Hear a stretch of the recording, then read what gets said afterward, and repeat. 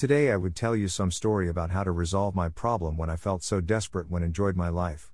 So the story was started when I was at 11th grade on even term semester and I felt so stressful and depressed.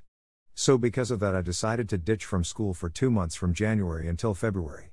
When I was at home, my head felt so heavy caused by my mental illness which I was suffered from.